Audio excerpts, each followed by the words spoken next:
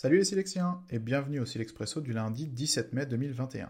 Je suis Maxime Alimier, responsable macro et allocation. Et cette semaine, je voulais revenir sur l'inflation et pourquoi je ne crois pas que les derniers chiffres d'inflation aux États-Unis seront une véritable menace pour le marché action.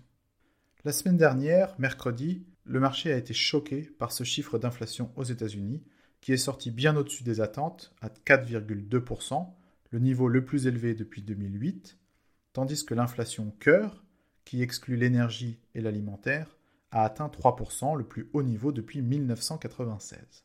Clairement, cette surprise est venue d'une combinaison de facteurs.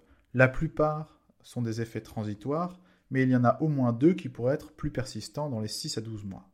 Du côté transitoire, on a évidemment l'énergie, puisque les prix du pétrole étaient en hausse d'environ 25% par rapport à l'année dernière, tout ce qui concerne la réouverture de l'économie, notamment les billets d'avion, et enfin les biens liés au goulet d'étranglement sur les chaînes d'approvisionnement internationales, notamment les voitures d'occasion. Pour autant, il y a deux thèmes qui me paraissent importants à surveiller sur le sujet de l'inflation. Le premier, c'est l'immobilier, et dans quelle mesure on pourra avoir une nouvelle accélération à la fois des prix de l'immobilier et des loyers, et tout ce qui va concerner le coût du travail, et en particulier les salaires.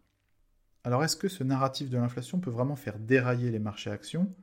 Je ne le crois pas, franchement. Comme vous savez, la semaine dernière, nous sommes passés neutres sur l'allocation action, et pour l'instant, on reste sur ce positionnement. Il y a plusieurs éléments à prendre en compte. Le premier, c'est que la Fed va résister à la tentation de resserrer sa politique économique, au moins à court terme. Et d'ailleurs, cette semaine, on aura beaucoup de porte-parole de la Fed qui vont nous donner leur interprétation des derniers chiffres d'inflation.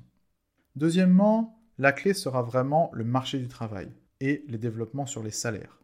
Il y a actuellement un débat sur le fait de savoir s'il y a effectivement une contrainte sur l'emploi aux États-Unis, notamment parce qu'un certain nombre de travailleurs préfèrent rester au chômage plutôt que de risquer le Covid en retournant travailler. Mais si on regarde les données, on voit que par rapport à la fin de l'année 2019, l'utilisation du travail est environ 20% en dessous de ce qu'elle était. Donc la conclusion pour moi, c'est que les marchés sont surtout dominés par le positionnement et qu'un certain nombre d'investisseurs cherchaient simplement une raison pour sortir et qui s'est trouvé que c'était l'inflation. C'est pour ça qu'on a plutôt une sous-performance des segments où le positionnement est très tendu, comme la tech, et une surperformance des secteurs où le positionnement est bas, comme par exemple la consommation de base.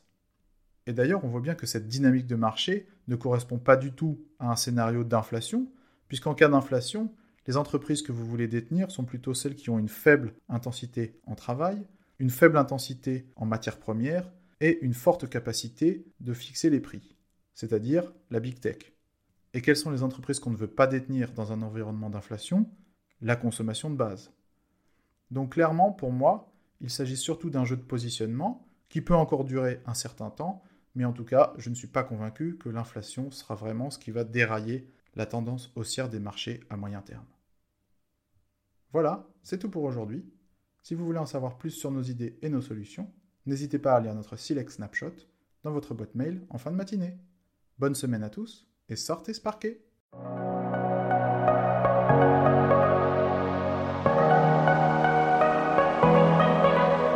Ce document audio est exclusivement conçu à des fins d'information et son contenu n'a pas de valeur contractuelle. Il n'est pas destiné aux personnes qui seraient citoyennes ou résidentes d'un pays ou juridiction dans lesquelles sa diffusion, sa publication, sa mise à disposition ou son utilisation seraient contraires aux lois ou aux règlements en vigueur. Ce document audio ne constitue pas et ne doit pas être interprété comme une offre de service d'investissement, un conseil en investissement ou une recommandation d'acheter, vendre ou conserver un instrument financier.